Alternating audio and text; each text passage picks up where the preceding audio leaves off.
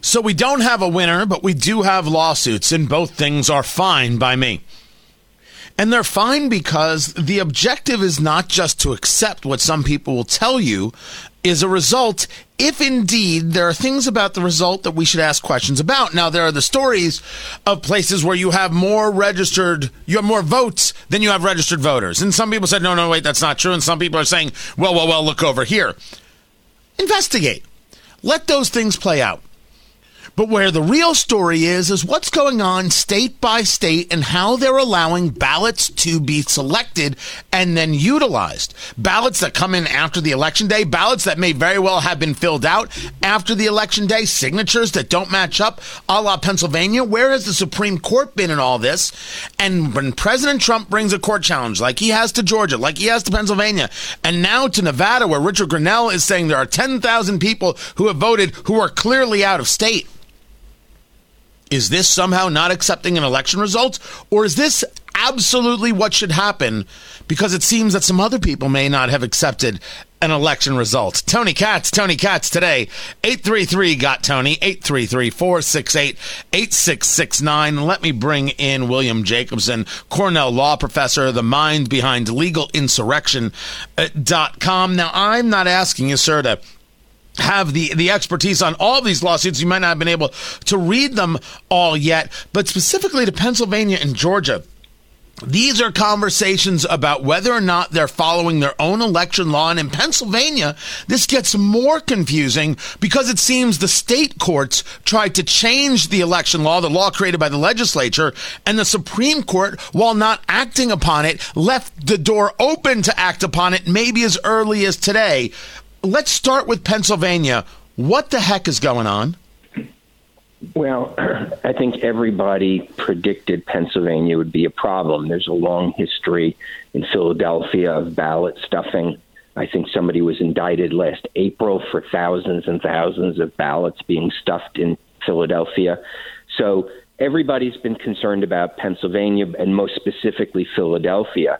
And the Pennsylvania Supreme Court and Democrat politicians made the situation a whole lot more dangerous when the Pennsylvania Supreme Court ruled that not only could late mail-in ballots be counted, but they could be counted even if there's no verifiable postmark and even if the signatures don't match.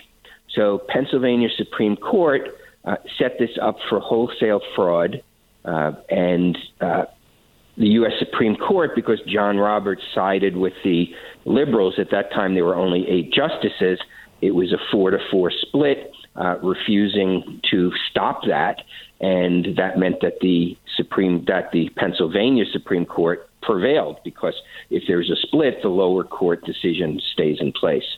And so what has happened is there are millions of mail-in ballots being counted. We don't know how many of them would have failed the test required by state law of having matching signatures, having a clear postmark, et cetera, et cetera. So we don't know because Republicans aren't being allowed to observe. And I think that that's something that's going to have to be addressed. And I think that at some point, Republicans are going to have to demand, whether they get it or not from the courts, a complete recount of all mail-in ballots. Unfortunately, the evidence may not have been preserved by Pennsylvania. I don't know if they are keeping the envelopes. So what typically happens for absentee ballots is you have an envelope to mail it in, but then you have a second envelope, and that second envelope has to be signed by the voter, and the ballot is inside that sealed envelope. And somebody's supposed to look at that signature under state law prior to recently and match it with what they have on file. And depending what standard you use, if it's not a clear match, maybe set it aside and have somebody else look at it. But the point is, I don't know if they're saving those inner envelopes, because what then happens is they open the envelope and the envelope gets separated from the ballot so that you don't know who the vote is from. You don't know the name of the person, and then it gets run through a machine. Now, if that ballot is not kept with the envelope it came in, I don't know what review could be possible. So what's basically happening is you have Pennsylvania state government people, an attorney general who announced before the election that the only way Trump wins is if there's voter suppression. You have a head of their Board of Elections, or whatever the state agency is called, who an old tweet, not old, but from a year or two ago, that has been spreading like wildfire, where she refuses to use the word president in front of Trump's name because he's illegitimate. I mean, these are the people running the system there. There's no oversight, and thanks to John Roberts, I don't know that anything can be done right now. And now, what you bring up, confidence that these ballots haven't been stuffed because there's no mechanism to verify what has happened. The person you're bringing up is Kathy Boockvar, and when you take a look at the lawsuits that have taken place in Pennsylvania, she is the one who is named, but they're not necessarily suing her. She's just the Secretary of State there. She had tweeted out in March of 2017, using the title president before the word Trump really demeans the office of the presidency. Now, what's important when we go back to John Roberts, because we already know that the Supreme Court is asking Pennsylvania today by, hey, 5 o'clock, tell us what a plan is about these challenges to arriving ballots. What John Roberts did in siding with the liberals was to basically not hear the case, allowing the lower courts, the state courts of Pennsylvania, to make changes to the law. That's really what happened here. This all starts with a lawsuit from Pennsylvania Democrats against the Democratic Secretary of State because they want to make changes to the legislation and allow for later votes to take place. And the courts did it. They changed the law as opposed to the legislature changing the law. And that's very much the crux of the Pennsylvania issue, isn't it? Well, it's actually worse than you said, because John Roberts didn't simply vote not to take the case. He voted to deny an injunction. And he later explained in a separate case why he did that there. But for Wisconsin, he did vote with the majority to stop Wisconsin, a federal judge, from changing Wisconsin law. And why didn't he do that with Pennsylvania? And he didn't explain it at the time, but he did explain it later on when they refused to intervene in North Carolina. He volunteered his opinion, and his opinion was he views it differently when a federal court changes, essentially interprets state election law than when a state Supreme Court does. And that basically you should defer to a state Supreme Court on its own interpretation of state law.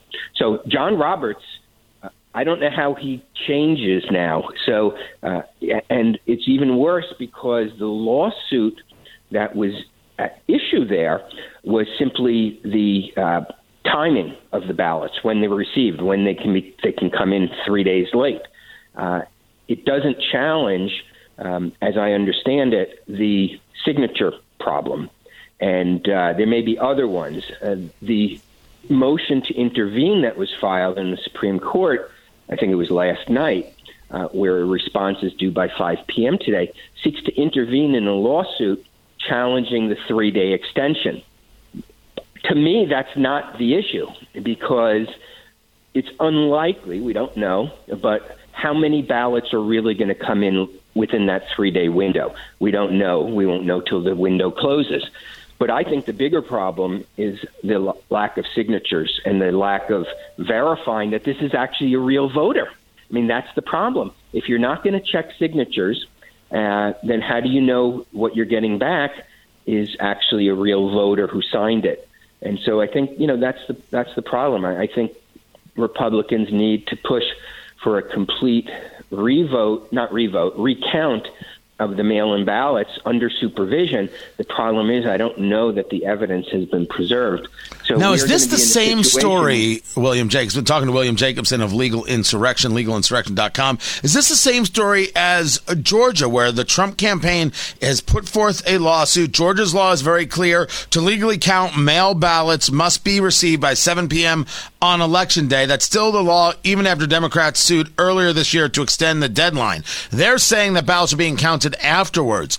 Does this lawsuit have a chance? Well, counted and received are two different things. That I think the law is generally that they have to be received by Election Day. So the fact that they may have a backlog and it's taking them multiple days to count them is a very different situation.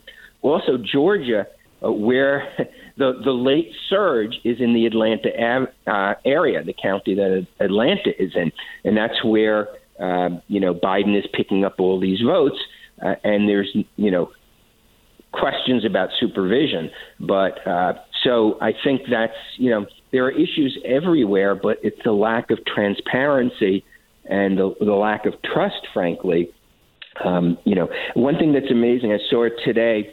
I haven't verified it, but it seemed to come from a reliable account on Twitter citing New York Times statistics that the percentage of Pennsylvania mail-in ballots that are going to Biden, particularly in the Philadelphia area, is astoundingly high compared to what other states are seeing. It's something like 7 in 10 or something like that of mail-in ballots are going to Biden, whereas in other states it's usually advantage is like 70% advantage to Biden. So almost all of them are going for Biden, whereas in other states Biden has like a single-digit advantage, meaning more of the mail-in ballots go to Biden in other states, but not like hugely disproportionate.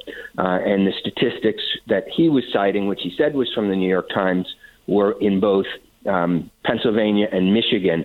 The percentage lead that Biden gets from mail-in is astronomical, and so that's something that, it's a red flag about, and it might be perfectly normal. It might just be that Democrats did a better job of getting people to fill in and mail in ballots. So they could be legitimate votes. I'm not saying they're not, but I think it's something that raises a red flag, particularly where you have a lack of transparency and you have a city which has a history of ballot stuffing. So I think those are the sort of issues that we, will the Republicans have to sort through because, maybe it won't make a difference. I mean, if Trump loses Arizona, Pennsylvania doesn't matter anymore.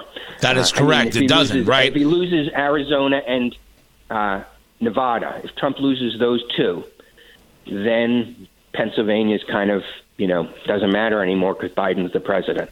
If I look at my map, Arizona, he has to win the next four. He has to win Georgia, North Carolina, Pennsylvania, and Arizona to win the presidency, as I see it. But before I let you go, just really quickly, if you're advising the president, if you're advising him on how to handle this, are the lawsuits really necessary? Some people, of course, media is going to say, why is he doing this? Why doesn't he just accept the vote? What say you to that? I say Al Gore. Okay, Al Gore fought over the hanging chads, or fought with the Republicans, for over a month in 2000, and I think the Republicans have to uphold the principle that only lawful votes should be counted. The Democrats say all votes should count, and the answer is no. Illegal votes should not be counted. And do we have the process in place to distinguish illegal votes from legal votes? So I think that Trump, has no choice but to continue to fight this until it's exhausted. Now, again, if Trump loses, Arizona and Nevada, and has no real contest as to those two states, it's kind of all over. So I'm not saying if Pennsylvania no longer matters, you fight it to the bitter end. Out of principle, you fight it to the bitter end if it actually makes a difference in the election. That is William Jacobson, Cornell law professor, the mind behind legalinsurrection.com. Check it out for yourself. William, always a pleasure. More to get to. I'm Tony Katz.